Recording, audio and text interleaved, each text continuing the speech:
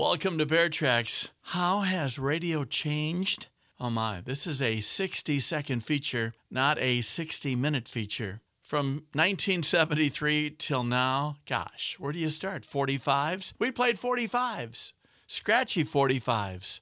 And then we went to computers and digital and things way over my head. And if it wasn't for Dwayne McGaw and Terry T helping me out time and time again over the years, the Bear would have been a basket case. I'm still a basket case when it comes to some things. But you try and learn, you try and remember, you try and write down passwords so you know what they are. I'm not a techie. You learn by doing. You have engineers that help me a lot. Scotty, number 1 engineer. Keith, number 2 engineer. Yes, Jake, you help the Bear too. Radio has changed so much. Most of it for the better. But it's fun to be live and local. And thanks for listening to Bear Tracks on KTOE.